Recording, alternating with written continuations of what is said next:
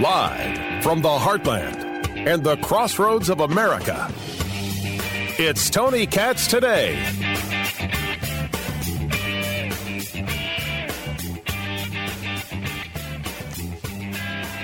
I haven't changed my position.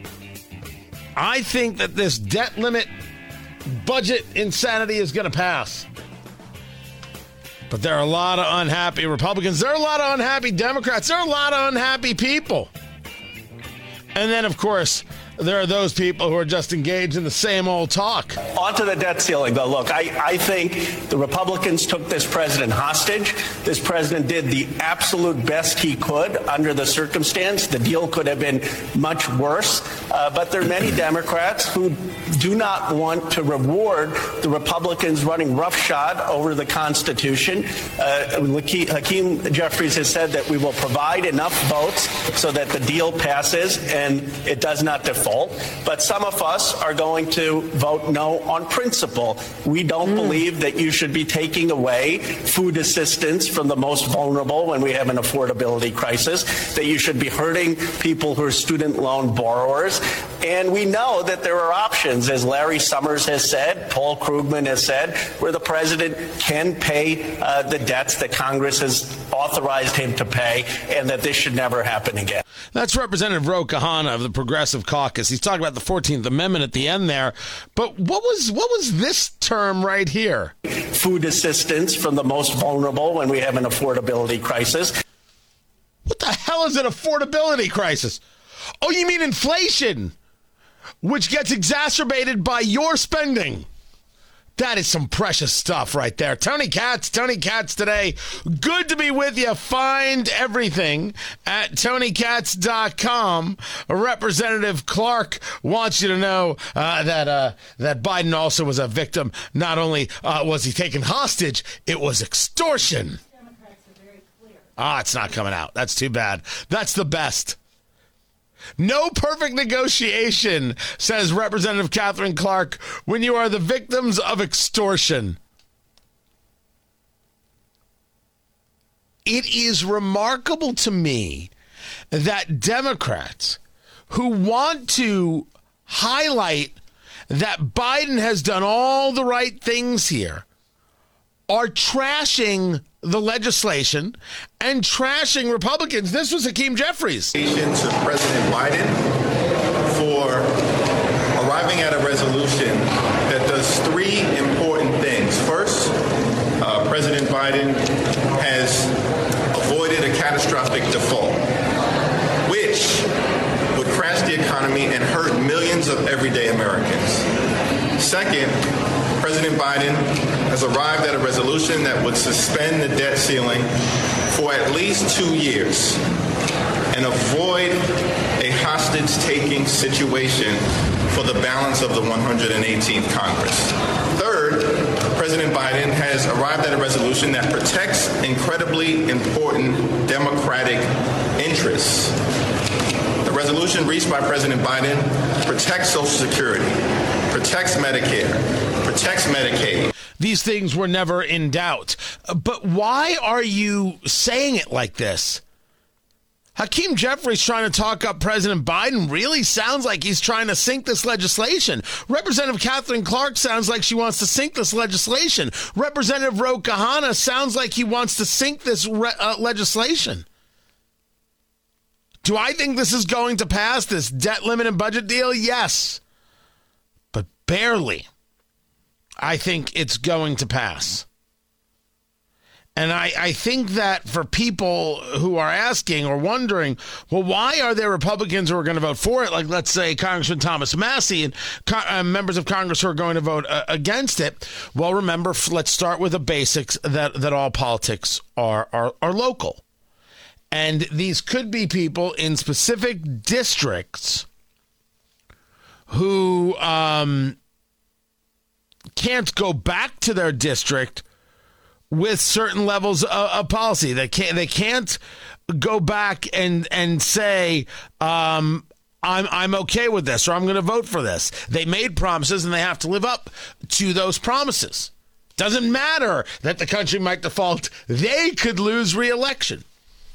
Then there's some people who are on principle who said, we said, Republicans said, we're not going to allow these 80,000 IRS agents that are absolutely positively there. Absolutely positively there. Without question, to go after members of society in the gig economy. We have to know who's bringing in over $600 a year. You're not there to go after the rich people not paying their fair share. Fair share is enough to make you want to throw up. That's commie talk. I'll get into that. You're going after people in the gig economy. You're going after people making a little scratch on the side. And you said you were going to get rid of those 80,000. You were going to put an end to this abuse. And you didn't do it. Promises kept, promises made, whatever the expression is. You didn't do it. You didn't do it. And how about this idea of the debt limit? You're going to increase the limit based on a number of years, not based on a price tag. Representative Dan Bishop of North Carolina was having this back and forth with Newt Gingrich over there on Fox. This is Representative Bishop. Dan? Sean, yes, I really can't believe my ears when folks tell me, well, it doesn't matter if it's not in the language of the bill. What are they saying? They've got a handshake agreement with Joe Biden? I mean, I can't believe that. But here's the real killer. It took the debt ceiling out to the January 1, 2025, a year longer than the Republican bill proposed. Here's a piece of information for your viewers. I just heard it tonight from the speaker in the conference. He said the reason that happened was his call. It wasn't even asked for by the Democrats. He didn't want to end up in another negotiation with Joe Biden next year because he believed that they would ask for more. That's what he said. You understand? That's a $4 trillion, maybe $5 or $6 trillion increase in debt that we just let him have, and the speaker says he made the call. I don't understand that, and it doesn't make sense. It fractured Republican unity that was so hard won. We're going to have to figure out how to put that back together. I don't know what happens with this bill. It probably passes with Democrat votes. It probably does pass with Democrat votes, which brings us to Matt Gaetz, who laid it out on the line. He put down the marker, did the congressman from Florida, who really was one of the people who held up McCarthy getting the vote for speaker on the first or second or third, 15 votes later. The operative question, says Gaetz, there is whether or not the speaker can get to the majority of the majority. If a majority of Republicans are against a piece of legislation and you use Democrats to pass it, that would immediately be a black letter violation of the deal we had with McCarthy to allow his ascent to the speakership and would likely trigger an immediate motion to vacate. I think Speaker McCarthy knows that. That's why he's working hard to make sure that he gets 120, 150, 160 votes. Picture what Gaetz is saying here. Gaetz is stating that if you don't have a majority of Republicans and you need the Democrats to get this passed, we're going to remove you. It's going to be done. Does McCarthy have a majority of the majority? I argue yes, that he does. That some Republicans are just going to suck it up and take it. Some Republicans are in districts where it won't matter. The Republican Party sees things a little differently there. Remember, every Republican Party feels a little differently about things. They'll be able to promote some of the good things, and there are some good things in this. Not everything is disaster and doom and gloom. Not everything was a sellout. Democrats took some hits in this. I would argue there's an extent to which they took more hits than Republicans. But I just mentioned, for example, the debt limit itself. It was extended for 2 years. Years. Not on the money. So when you hear Representative Dan Bishop there say that it could be $4 trillion, maybe $5 or $6 trillion increase in the debt, that's because there was no number attached. People heard it the first, okay, we've suspended the debt limit till 2025. And people go, okay, we don't have to think about it till 2025. No. What happens between now and 2025? And that's where it can go up and up and up and up and up and up and up. Now, maybe Republicans could say to themselves, hey, we control the House. We control the purse strings. We don't have to have this. We're going to keep spending flat in 2024. It's going to go up 1% in 2025. We can maybe bring this the other way. Maybe, but probably not. So the spending is therefore put in this out of control place. And that's a real issue. For me, the thing that is most concerning is where I find myself diametrically opposed to Congressman Thomas Massie of Kentucky. And I like Thomas Massie. We both believe that we need to cut spending in government, not lessen spending in government, cut. We have to not only spend less, we have to aggressively spend less. We have to pay off debt. It is the only way to engage proper survival. I know that society doesn't believe this, but society is wrong. Democrats spend and Republicans spend slower is not a way to survive. Nobody can survive this way. He noted in the legislation, this deal, if you will, that there would be a series of appropriations bills that would have to be passed. 12 of them, as he has gone through it. And I'm utilizing his reporting on this, the congressman's, as the data. If I'm wrong, I'm wrong. I will say so. But follow the concept. There's a series of appropriations bills that have to be passed to get all this legislation done. 12 of them. If any one of them doesn't pass, a penny plan goes into effect. Now, people have brought forth the penny plan before, and as a concept, I am not opposed. The penny plan states there should be a 1% reduction in spending. A penny for every dollar. That's why it's called the penny plan. 1%. 1% of a dollar is 1 cent. That's all we're talking about here. 1 cent reduction everywhere. And you say to yourself, why in the hell would you be opposed to a reduction in spending? The reason is that this involves defense. Defense spending actually goes up 3% according to the legislation. Senator Lindsey Graham said, are you out of your mind? Inflation is over 4%. You're not even going to raise the spending on defense to inflation levels? This is nuts. I'm going to rip this apart. I'm going to tear this to shreds. That's what he said. We'll see what he does in the Senate. But we cannot have a reduction in defense spending.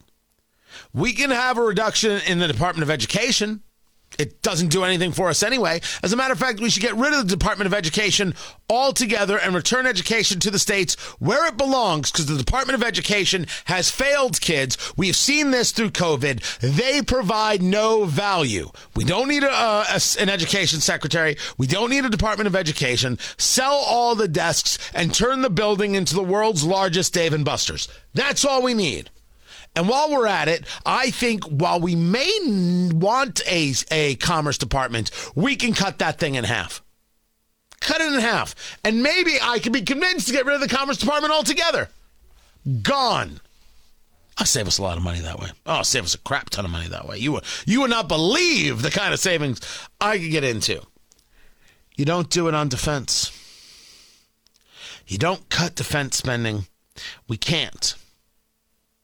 We don't have enough ships at sea. We do not have enough efforts being put into cybersecurity, especially when dealing with the hack problems from China and Russia and other places. You might say that $886 billion is obscene, and I'll tell you it's nowhere near enough. We differ on this, maybe. I'm okay with that. But I cannot go forward with a plan that would cut defense spending. I've got other things I can cut. Anybody who thinks Planned Parenthood deserves a dime of tax money is crazy. Tell them to go to Oprah and raise the money. All these people who hate Ron DeSantis and they have concerts and they're like, if you will vote for Ron DeSantis, you're blanking dead to me. You fund Planned Parenthood. Screw you. No one gives a damn what you think. Just sit there and play the song. You're entitled to the politics. You could stop the show and engage the politics. But people came for the songs, and they're not interested in your politics.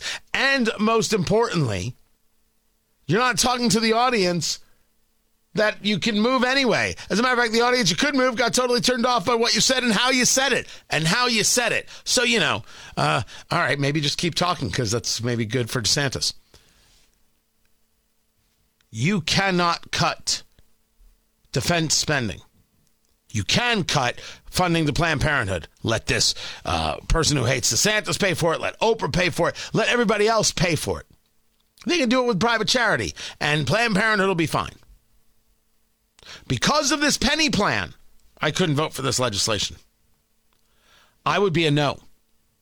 I don't know how it's going to go. I assume it's going to pass with about 11 votes to spare. I think it'll be a majority of Republicans, but I could be wrong. And if I am, one has got to ask whether or not McCarthy is going to have a short reign as Speaker. And if he does, who the hell takes over? Keep it here. I'm Tony Katz.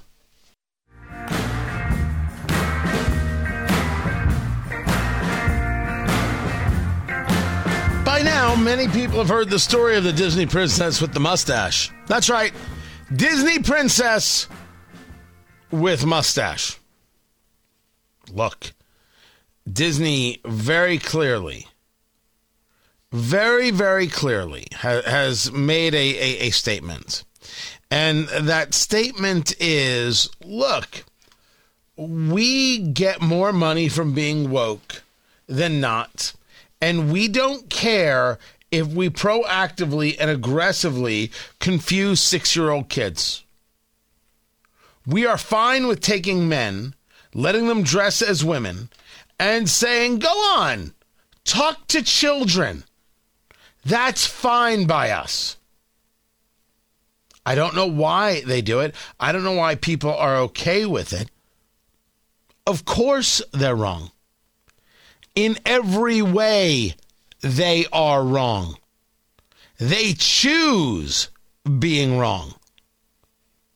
Personally, I will admit to you that the answer must be, and only could ever be, that this doesn't affect them financially at all.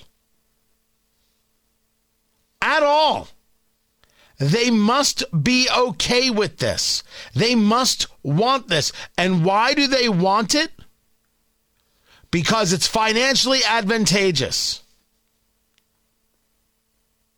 There's only one reason why you would take a man, dress them up, or let them dress up as a woman, and say, go talk to children. They want to do it. They think there's some value in it. We, of course, say, well, I think all you're doing is making kids pretty confused. Well, that's what they want. We have to expose these children to all different types of people. No, they're 6. They don't need to be exposed to anything. Thank you very much. They need to be able to get on the rides. It's okay. They still think that Tinkerbell is real. They actually think that princesses exist. And the only princess they've seen so far is Meghan. And, oh, wait, she's not a princess. Whew, she's only a duchess. Oh, they did see Kate. And Kate's lovely. Now, maybe you're saying, it's all just make-believe, so what does it matter? The purpose is not something wholesome. The purpose is purposeful confusion. You want to confuse these kids. You want them to live in this constant level of questioning. You want to override their parents who just want to take them for a little bit of the happiest place on earth, and you want to make it the most confusing place on earth.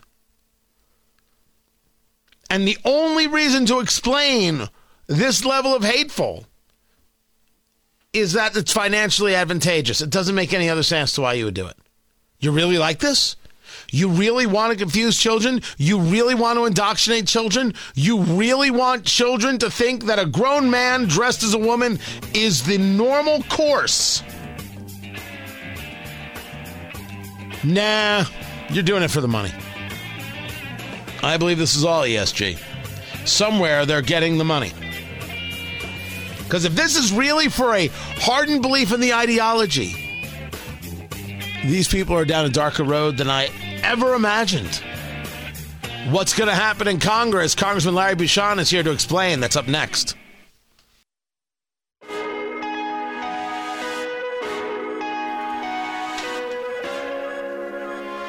The debt limit is the story.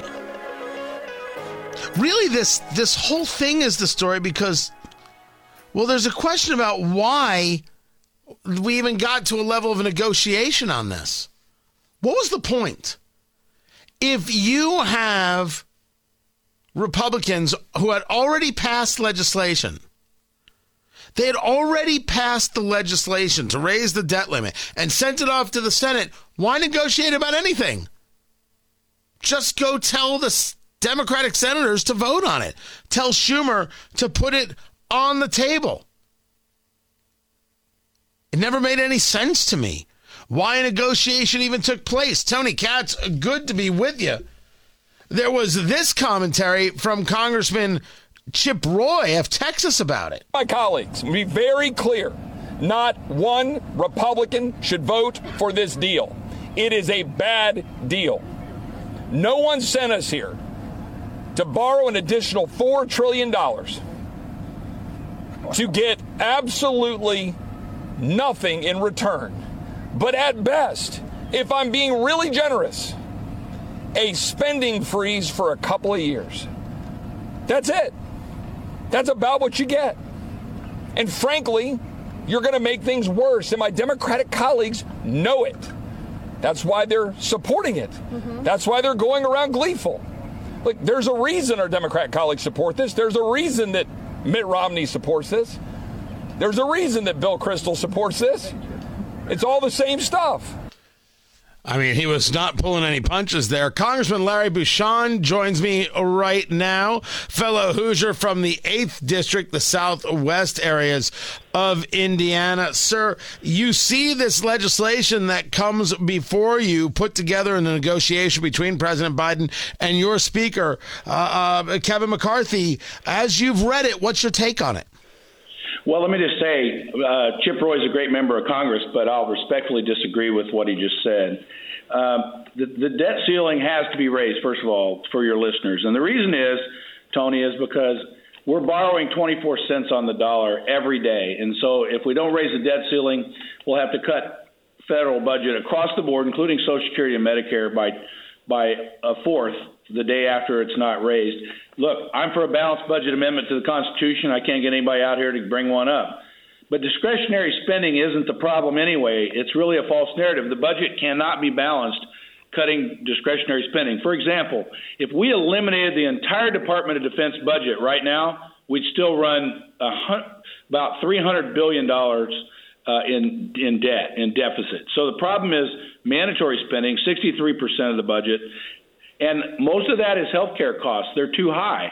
I'm not talking about the programs. We don't need to cut Medicare or Medicaid programs. What we need to do is get a handle on healthcare costs, why the bills are so big. You know, Indiana has some of the highest healthcare costs in the country. So, you know, the true debt is going to go up no matter what you do. You can't fix that by cutting only discretionary spending. So that's the reason why the debt is going to go up, no doubt about it. We're going to have more added to the debt in the next year with this or any other bill that only addresses mandatory spending. So, look, this isn't perfect. I voted for the original bill out of the House, but the reality is we have divided government, and this makes progress.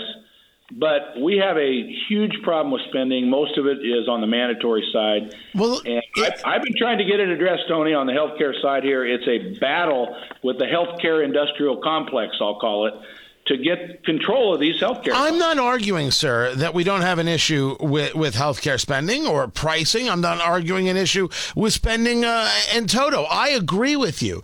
But I want to go back to this legislation. This legislation discusses suspending the debt limit till 2025, but doesn't discuss any caps on it. This allows for, as Congressman Roy and many others have mentioned, Congressman Dan Bishop is another one of the people who's mentioned it. It could be $4 trillion, $5 trillion, $6 trillion.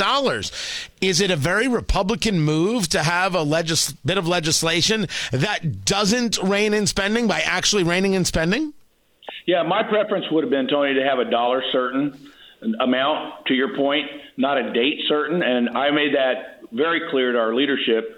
I think, the negotiations people wanted to get past the presidential election. Now, let me say this.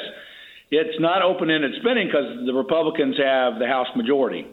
So there's not going to be any increased spending because we have the House majority.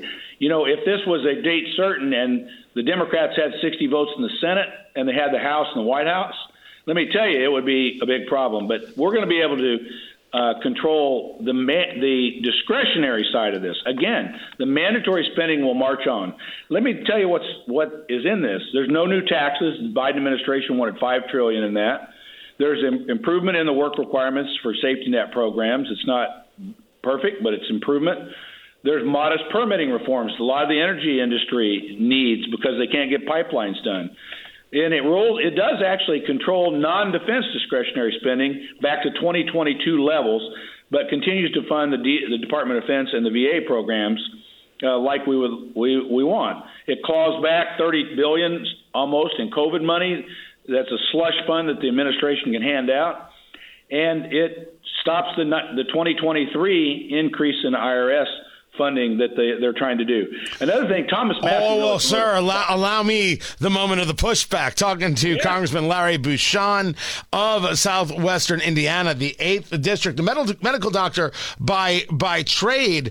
That last part there about the IRS agents. It's 80,000 IRS agents, and we've basically cut $2 billion for whatever it is from what they're going to get. You're still going to have a massive increase in IRS agents. And the promise made when Kevin McCarthy became Speaker was that this was a day one priority to not put these IRS agents in because they're going to go after the little guy in the gig economy making a little extra scratch and not go after rich people not paying their quote-unquote fair share.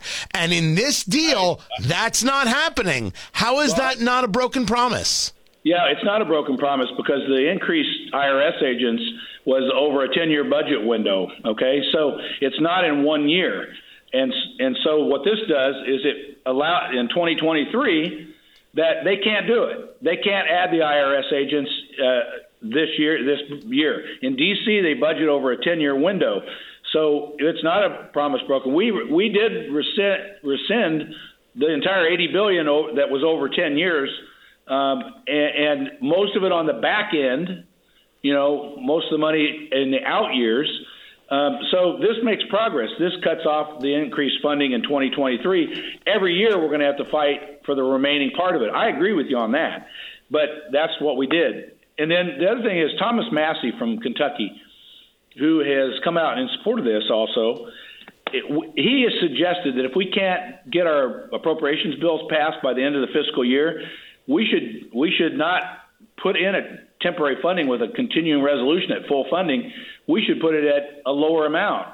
And we did in this bill, 99%, which means at the end of this year, if Congress doesn't act on funding, the budget is going to get that we can put forward going forward will be not only 99% of what the current spending. That is a big deal. Does that include military spending? Because what he's talking about is the penny plan there. The idea of a 1% reduction. We saw this in years past as a conversation in the Obama years about sequestration. Does that reduction include the military? Yes. It's across the board. And 99%, so it puts pressure on Congress to act. And so, continuing resolution, as your listeners probably know, means when Congress doesn't do its job, well, you have to fund the government. So what do? You do this temporary continuing resolution to keep the funding at the same level that you have it currently. What this says, it's only going to be 99%, so there's going to be a 1% cut. Looking at that at the DOD, that's about $9 billion, $9 billion cut. So nobody wants to do that on the Republican side. And the Democrat side, all of their social programs that they favor will have the same effect. So, overall it cuts about $2.1 trillion in spending over the next 10 years compared to the projected amount. So let me just say this. This is far, far from imperfect. But the reality is until we get a balanced budget amendment, I cannot get the Congress to address this 63% of the budget, which is mandatory spending. And that is what the bulk of the addition to the national debt is going to be over the next year. Could it be filled at $4 trillion? Yes, it could be. But the reality is most of that is going to be on the mandatory side because we have controlled the year-over-year spending on the discretionary side with this. It's not perfect. I don't particularly like it. I think the deal is not what I would do, but with divided government, you can't not be able to borrow money when you're spending 24 cents on the dollar of borrowed money. So let's dig into that a little bit more. Talking to Congressman Larry Bucshon, and I have never known you, and all the times we've had to talk, not to hit me straight, even if we disagree, and we disagree right now, and let's continue the straight talk. You've mentioned now twice this idea of divided government. You also mentioned, as we started, that you voted for the first bill. The first bill raised the debt limit and put a cap on the spending, and it passed the House. Why is Kevin McCarthy, why are Republicans negotiating anyway? Why wasn't the pressure, and why isn't the pressure on Senator Chuck Schumer to bring this in front of the Senate, pass it or turn it down? If you pass it, let Joe Biden veto it if he doesn't like it. Why wasn't the argument, hey, whoa, we passed this thing. The Senate can work on it now. We're going on vacation. Yeah, I mean, that's a fair point, Tony. And because in general, in these spending things, politically, the Democrats usually have the upper hand because they have no problem, honestly, tanking the economy to get their way. And, we've heard from all kinds of people that going over the debt ceiling, again, 24% cut, 25% cut across the board, including Social Security and Medicare. Honestly, I would think they just don't really care if they want to get their way. So, Republicans, we do care. We want to be responsible. We want to get the debt ceiling raised, but we want to make progress. I've been part of this for now 13 years. I vote against clean debt ceilings all day and twice on Sunday. But this is one of the best debt ceiling gets that we've had since we voted for it. Let me tell you, and during the Trump administration, the debt ceiling was raised 3 times, and he signed that into law, and we got nothing for it.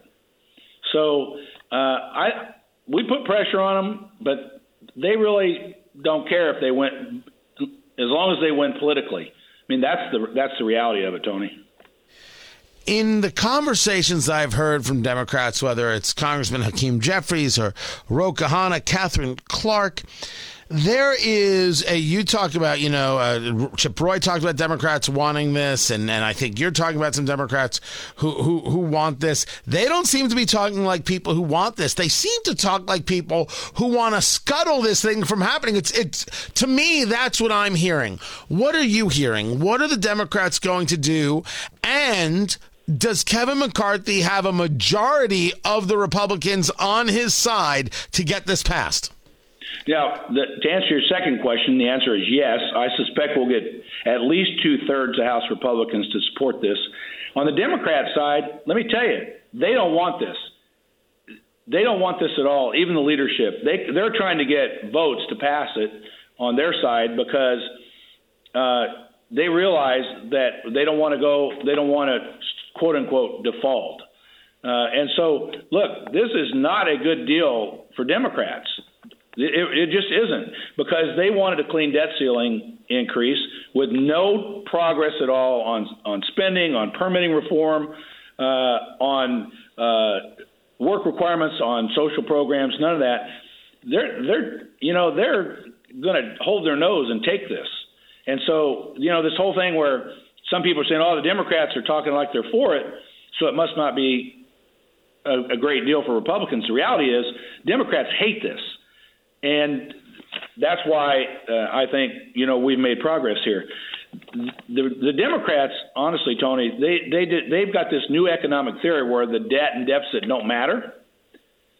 It just doesn't matter. They're like, we borrow this money, we're borrowing it from ourselves. Why does it matter? And the reality is, we all know on the conservative side it matters because the international bond market, our rating as a country, and everything else will collapse if the United States is no longer considered the leader in the world on trusting that we will pay our debt back. Let me just say this also. Last year, roughly, interest on our debt was roughly, don't quote me on the exact numbers, but roughly $475 billion. This year, it's going to be over $600 billion because of higher interest rates. $600 billion of taxpayer money just on the interest of the national debt. So I'm for a balanced budget amendment. We got to get that done. We got to make Congress make tough choices. This is, in my view, advancement down the field, but it's certainly not everything I wanted or what we need to do. So you're taking the incrementalist view of this. So just to be clear, you are a yes vote on this debt limit and budget deal. Yeah, I'm going to support it, and I think 2/3 of House Republicans will support it. I think we have to take an incremental steps here. I mean, the Democrats are good at this. For example, in health care, Harry Truman campaigned on a single-payer government health care system. Look what the Democrats have done over the last 70 years. They've taken incremental jabs at it, and finally, the big one, Obamacare, happened, right? Whereas Republicans, in a lot of ways, didn't address some of the issues in the healthcare space from a private sector arena, and we got rolled. So now we have a healthcare system, where the government has so much intervention, right? And that's the problem in healthcare. It's so expensive because the feds are involved in it everywhere, and so I do take an incremental approach on this. But at the end of the day, I support a balanced budget amendment. Congressman Larry Bucshon, I'm up against it for time. I appreciate you taking the time to be with us. Bucshon, Bucshon, Bucshon.house.gov is where to find him, sir. Always a pleasure. More is coming up. I'm Tony Katz.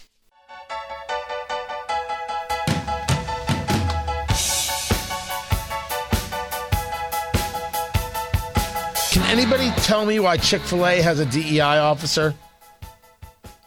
Can anybody tell me why people are screaming at Chick-fil-A for having a DEI officer? Tony Katz today. This is a story. Chick-fil-A's DEI leader sparks calls for boycott. No. Hold up. Everybody and their mother has some kind of DEI-related thing within their company in these large-scale companies. You don't have to boycott them. You have to tell them it's unnecessary. Chick-fil-A isn't kind enough and decent enough? Chick-fil-A? Guys, don't buy into the crazy. Don't be a part of this. It's when they start making changes that abuse the customers. That's when a boycott can happen. Find everything at TonyKatz.com.